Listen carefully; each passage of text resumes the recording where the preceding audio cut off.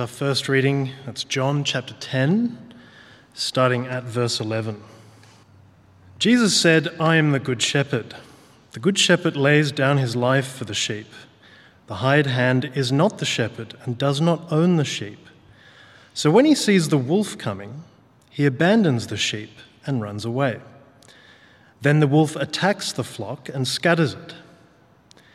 The man runs away because he is a hired hand and cares nothing for the sheep. I am the good shepherd. I know my sheep, and my sheep know me, just as the Father knows me, and I know the Father, and I lay down my life for the sheep. I have other sheep that are not of this sheepfold. I must bring them also. They too will listen to my voice, and there shall be one flock and one shepherd. The reason my Father loves me is that I lay down my life, only to take it up again. No one takes it from me, but I lay it down of my own accord. I have authority to lay it down and authority to take it up again. This command I received from my Father." The Jews who heard these words were again divided. Many of them said, "He is demon-possessed and raving mad. Why listen to him?" But others said, "These are not the sayings of a man possessed by a demon. Can a demon open the eyes of the blind?" Our second reading is from Hebrews chapter 13, starting at verse 7. "Remember your leaders who spoke the word of God to you. Consider the outcome of their way of life and imitate their faith. Jesus Christ is the same yesterday and today and forever. Do not be carried away by all kinds of strange teachings. It is good for our hearts to be strengthened by grace, not by eating ceremonial foods, which is of no benefit to those who do so. We have an altar from which those who minister at the tabernacle have no right to eat. The high priest carries the blood of animals into the most holy place as a sin offering, but the bodies are burned outside the camp. And so Jesus also suffered outside the city gate to make the people holy through his own blood. Let us then go to him outside the camp, bearing the disgrace he bore. For here we do not have an enduring city, but we are looking for the city that is to come. Through Jesus, therefore, let us continually offer to God a sacrifice of praise, the fruit of lips that openly profess his name. And do not forget to do good and to share with others, for with such sacrifices God is pleased. Have confidence in your leaders and submit to their authority, because they keep watch over you as those who must give an account. Do this so that their work will be a joy, not a burden, for that would be of no benefit to you. Pray for us. We are sure that we have a clear conscience and desire to live honourably in every way. I particularly urge you to pray so that I may be restored to you soon. Now may the God of peace, who through the blood of the eternal covenant brought back from the dead our Lord Jesus, that great shepherd of the sheep, equip you with everything good for doing his will. And may he work in us what is pleasing to him, through Jesus Christ, to whom be glory forever and ever. Amen. Brothers and sisters, I urge you to bear with my word of exhortation. For in fact, I have written to you quite briefly. I want you to know that our brother Timothy has been released. If he arrives soon, I will come with him to see you. Greet all your leaders and all the Lord's people. Those from Italy send you their greetings. Grace be with you all. This is the word of the Lord. Let's pray and work our way through this text. Let's pray together. Father, this is the last time we'll say this, but this book of Hebrews is meat, not milk. And so I pray that you'll feed us now, nourish us and sustain us through Jesus Christ our Lord. Amen. So how to conclude a series in the book of Hebrews, part 2. We split the conclusion over 2 weeks because here be much gold. This is the final sermon in our series in this remarkable book.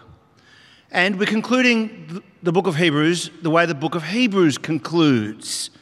That is, with straight talking wisdom from above, with only one tricky section about going to Jesus outside the camp. What's that? I'll explain that in a moment's time. The whole book is pastoral wisdom for those of us who find ourselves a bit wobbly in our faith from time to time, but it's especially written to people who are suffering for their faith in Jesus. But I take it, if they can stay Christian with prison terms, then maybe we can too with our relatively easier lives. Now, it's not been an easy book to work through. We said at the very beginning of the series that treasure is rarely found at the mouth of a cave. Well, for those who've been here week by week, we're well and truly deep in the cave. The writer of Hebrews calls the book of Hebrews a word of exhortation. You can see that right there in verse 22. I urge you to bear with my word of exhortation. That's what the whole book is. For in fact, I've written to you quite briefly. I personally would like to have seen the extended version myself. It's therefore a pastoral letter with imperatives. I'll give you some examples. Chapter 3, verse 7, tonight, today if you hear his voice, do not harden your hearts. Or 12, verse 25, see to it that you do not refuse him who speaks, that is God. And right here, ironically, I urge you, there's an imperative, to bear with my word of exhortation. And many more like this. There are commentators who call the writer of Hebrews the pastor throughout their commentary on Hebrews. They say the pastor says this, the pastor says that. Two practical examples of such exhortations from last week, that is, a reprise. Here are two of them, they're on the screen. 13 verse 2, do not forget to show hospitality to strangers. There's the hospitality exhortation. But there's also an exhortation for fidelity in marriage. So, verse 4, marriage should be honoured by all, and the marriage bed kept pure. Now, each time there's a reason attached to the exhortation, which I've placed in brackets. Remember last week that I said that this was revolutionary in the first century, and now. Some pit these virtues against one another, hospitality, openness, versus sexual purity, fidelity, left wing, right wing, as if you could enlist Jesus for your culture war. I quoted Dr. Tim Keller from last week. Jesus is not from the right nor from the left, rather he is from above. So he's revolutionary now.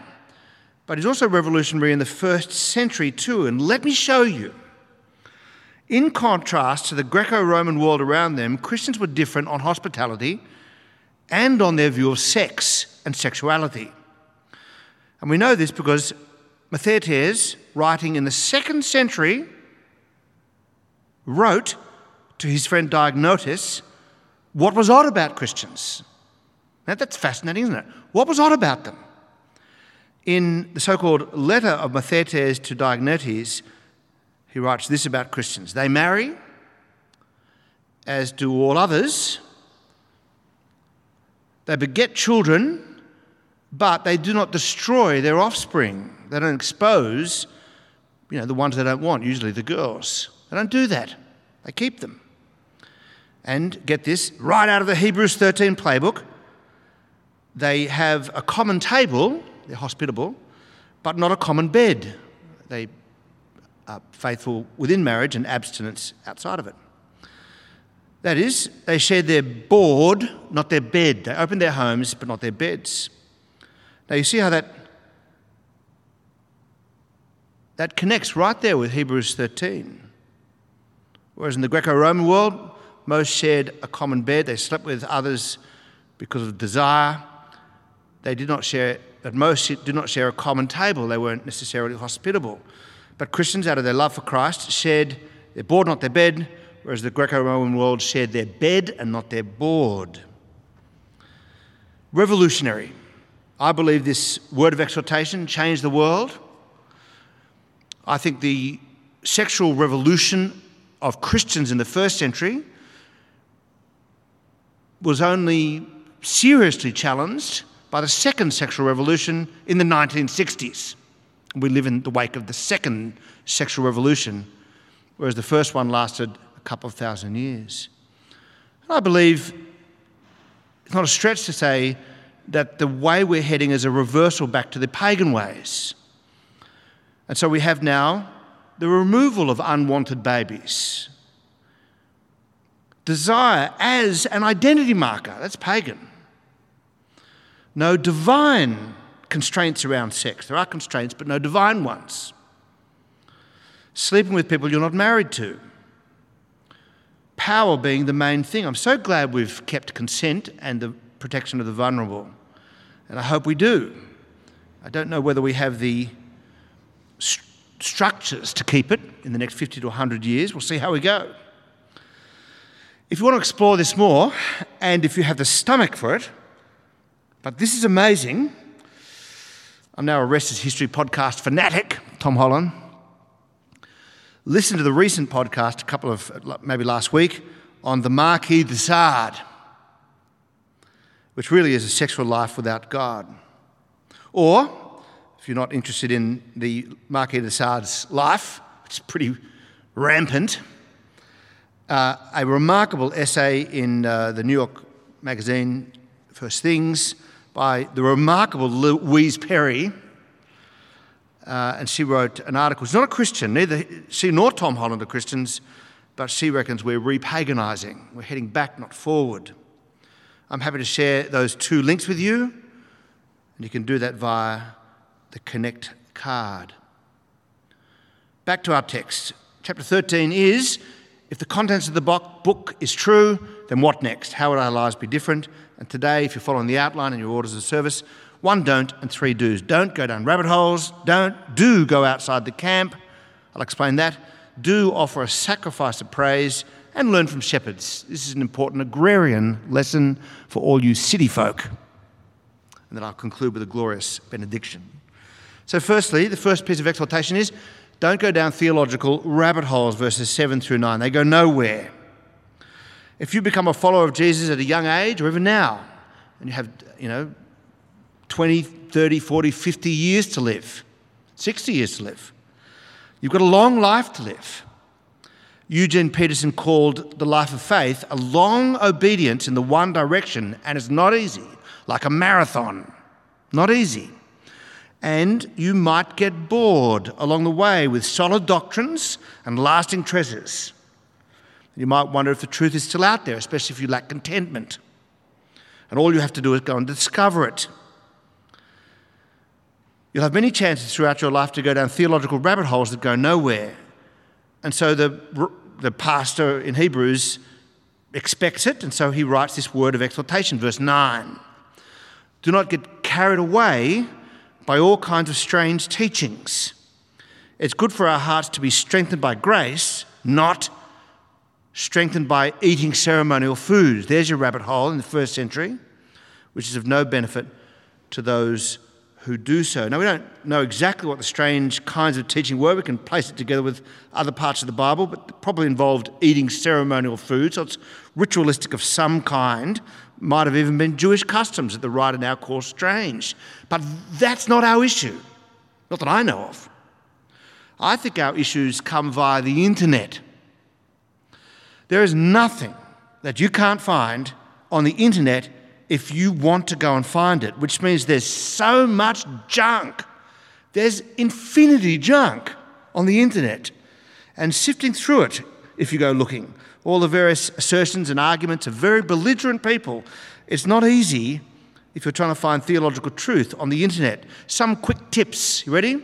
If you're surfing the net for theological truth. Number 1, if it sounds wacky, it probably is. 2, if the writer uses caps all the way through and multiple exclamation points, is probably strange teaching. 3, If the teaching is based on one or two obscure passages of the Bible, look, then it's probably strange teaching rather than the whole. And this is an odd one, and maybe it's peculiar to me, but if the writer has assertions with brackets and 10 Bible references after each assertion, it's infuriating because the assumption is these texts prove my point without actually proving they build your point. Whenever I see Bible references all over a page, I actually get suspicious of the argument. And lastly, if they claim that their minority idea is the only truth, then run like crazy. But the pastor in Hebrews 13 gives us 3 ways to not get sucked down theological rabbit holes. The first is, your leaders are a resource. Use them, verse 7. Remember your leaders who spoke the word of God to you. Consider the outcome of their way of life and imitate their faith. It assumes non-toxic leadership. It assumes healthy leadership. Seriously, if you find something strange on the internet, run it past me. Run it past Emma. Run it past Rob Forsyth. You see him here regularly. Bring it to your community group. We'll help you. I think verse 7, coupled with verse 8, is about learning in community with solid leadership, which I believe we have here at Church Hill, and there'll be a chance to share your thoughts, or Q&A really, if you want, after this message in a few moments' time. Second bulwark against strange teachings is in verse 8. Jesus Christ is the same yesterday and today and forever. Jesus Christ is the constant, not the suffering, not the new ideas. Do not order your life by the variable, but rather order your life by the constant. Do not be sucked into the new things. Because it's novel, it's not necessarily true. It's probably not true if it's novel. Look for solid ground in Jesus, who's the same yesterday and today and forever, who was and is and always will be. And third, measure your strange teaching against the doctrines of grace. Verse 9, it's good for our hearts to be strengthened by grace, not by the strange teachings which are of no benefit to those who fall down the rabbit hole.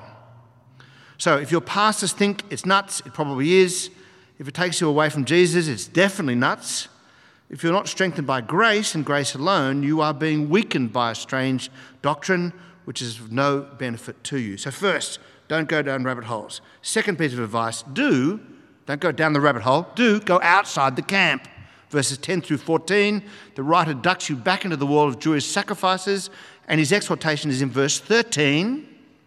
Let us then go to him, to Christ, let us go to Jesus Christ outside the camp, bearing the disgrace he bore. Now, what does he mean? What's he talking about? It means that Jesus is not found in the centre of power.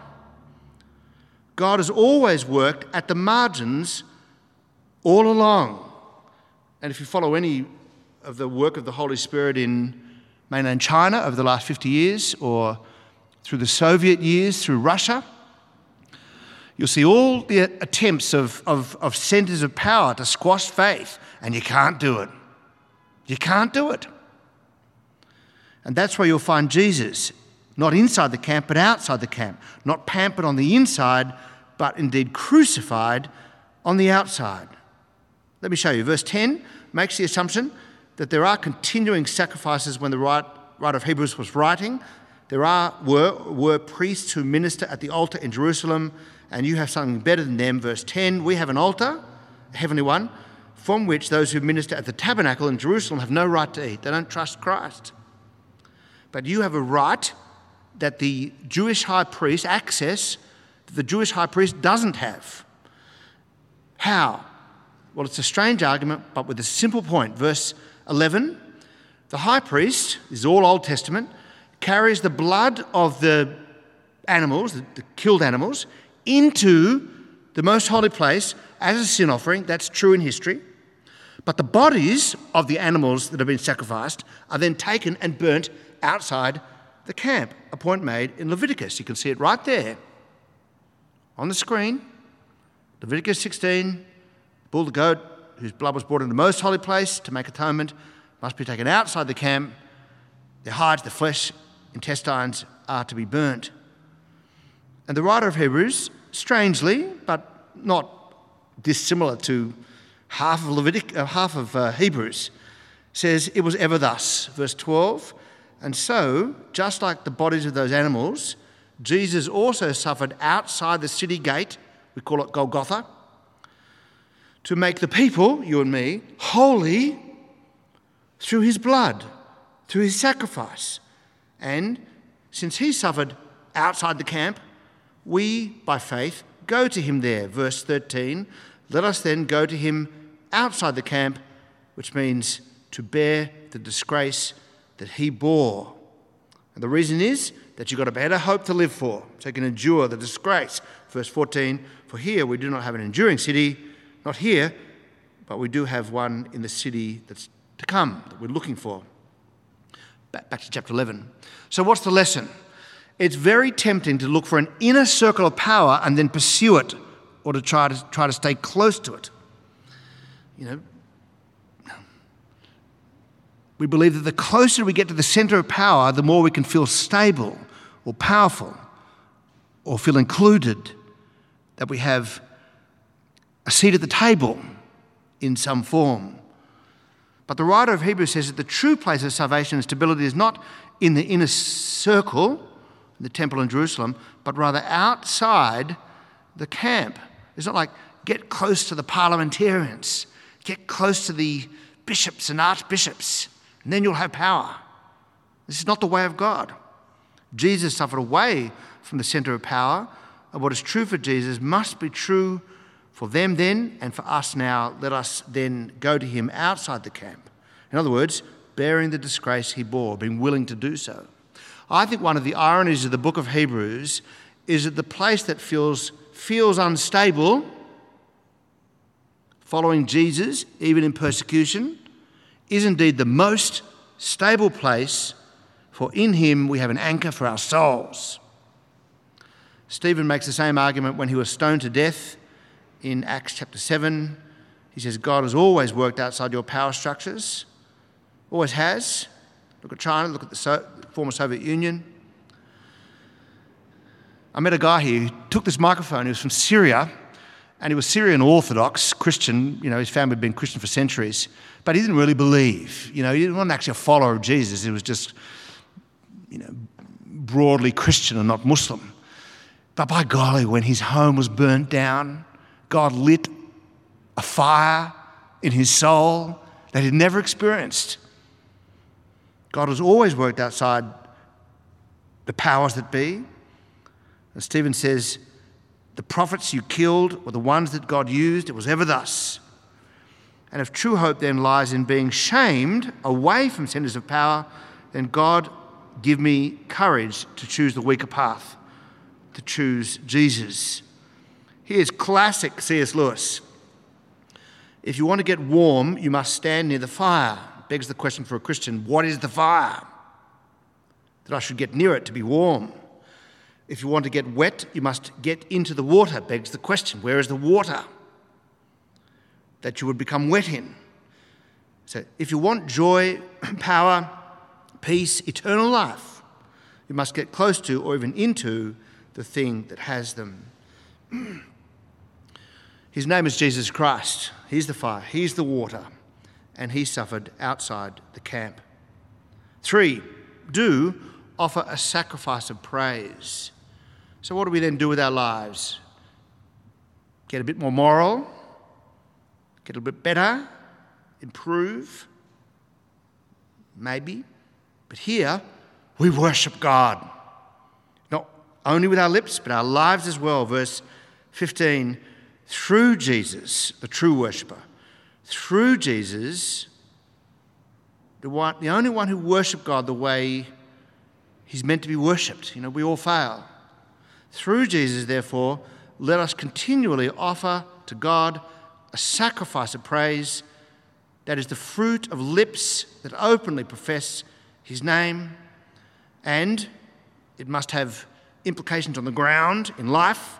Do not forget to do good and to share with others, for with such sacrifices God is pleased. This is true worship. We praise him, openly professing his name. We do good, we share with others. In other words, we love God with our heart, soul, mind and strength. We love our neighbours as ourselves. I think the old 1662 Book of Common Prayer at the conclusion of the communion service, and the communion service is basically, you've done the sacrifice necessary for me to know God. Yeah, the communion service in the Book of Common Prayer is, Jesus Christ, you've done it all through your sacrifice. But it concludes with, and here we offer and present unto thee, O Lord, ourselves, our souls and bodies, to be a reasonable, holy and lively sacrifice unto thee. It's genius. What do we owe the God who sacrificed his life for us? The answer is nothing. You can't give him anything for what he's given you through grace. And yet at the same time, ironically, everything, your whole life. And lastly then, do learn from shepherds, verses 17 through 25. This is an extended section really on shepherding, that is leadership. Some human leadership matters are being, very practical matters are being discussed here. But there's one word about one shepherd, a divine great shepherd or good shepherd, and his name is Jesus. So verse 17, have confidence in your leaders and submit to their authority, because, like shepherds, they keep watch over you as those who must give an account. We have divine judgment on our mind as we care. They must give an account, says the pastor here. So we're not mucking around. But you have such confidence and submission for this reason. Do this, verse 17, so that their work will be a joy, not a burden, for that would be of no benefit to you. There's a lovely reciprocal nature thing going here. Have confidence, submit to them, so that their service of you will be a joy, not a burden, because that will then be a benefit to you. It's a lovely symbiotic relationship going on. If I can put it this way, it is a benefit to the sheep if the shepherds are joyful. This is not a blank check to make leaders' lives easier. You must keep us to account. But it might be saying something like, don't make a pastor's life any harder than it is. Why? Because it's better for you if they do their work with joy. And then verses 18 to 19, pray for us, writes the pastor, with a pastoral word in verse 22. I urge you to bear with my word of exhortation. I've written to you briefly. We've done that in this series. We've worked on the letter, a year of hope. Then a word about Timothy in verse 23. And a final word in verse 24. Greet all your leaders and all the Lord's people. Those from Italy send you their greetings, which might mean that the writer is writing to people who are in Italy. Send the greetings to them. Then verse 25, the final word is grace be with you all. There's the book. Now, remember, what happens next? What's the next thing to happen after this book is received and read by its original recipients? What's the next thing? It's not parsing verbs and nouns. It's not the book of Hebrews in some theological institution. It's the suffering to come. That's the next thing to happen to the recipients of this letter. That's why he wrote. The confiscation of property yet to happen. The prison terms. The exclusion from polite society and even death itself. And so he concludes with a glorious benediction, a beautiful, good word from above. Because in this section about leadership, the writer turns to Jesus. Your leaders here are deeply valuable, but Jesus isn't. So I want to leave you with this glorious benediction, and the musicians can come forward here, because I'm just going to leave you with this benediction, and then we'll sing. I want you to note up there on the screen that he's a God of peace. I want you to note up there on the screen the power of the blood of Jesus, the blood of the eternal covenant. I want you to note the power of Christ's resurrection, all themes in the book of Hebrews. And note that this God of peace is able to equip you for everything good this week, tomorrow, when you go to work. I'm going to conclude with this glorious benediction. In fact, I'll ask you to stand. Would you please stand? And if you agree with this, you can say amen heartily. That's true for you at home too. Fords, Colin, Jack, big strong amen, and then write it in the chat channel. And if your amen is not strong enough, I'm going to ask you to repeat it. That fair? I'm just giving you fair warning. Listen to this. Now may the God of peace, who through the blood of the eternal covenant brought back from the dead our Lord Jesus, that great shepherd of the sheep, may that God equip you with everything good for doing his will, and may he work in us what is pleasing to him through Jesus Christ. To him be glory forever and ever. Amen. Amen. Let's sing.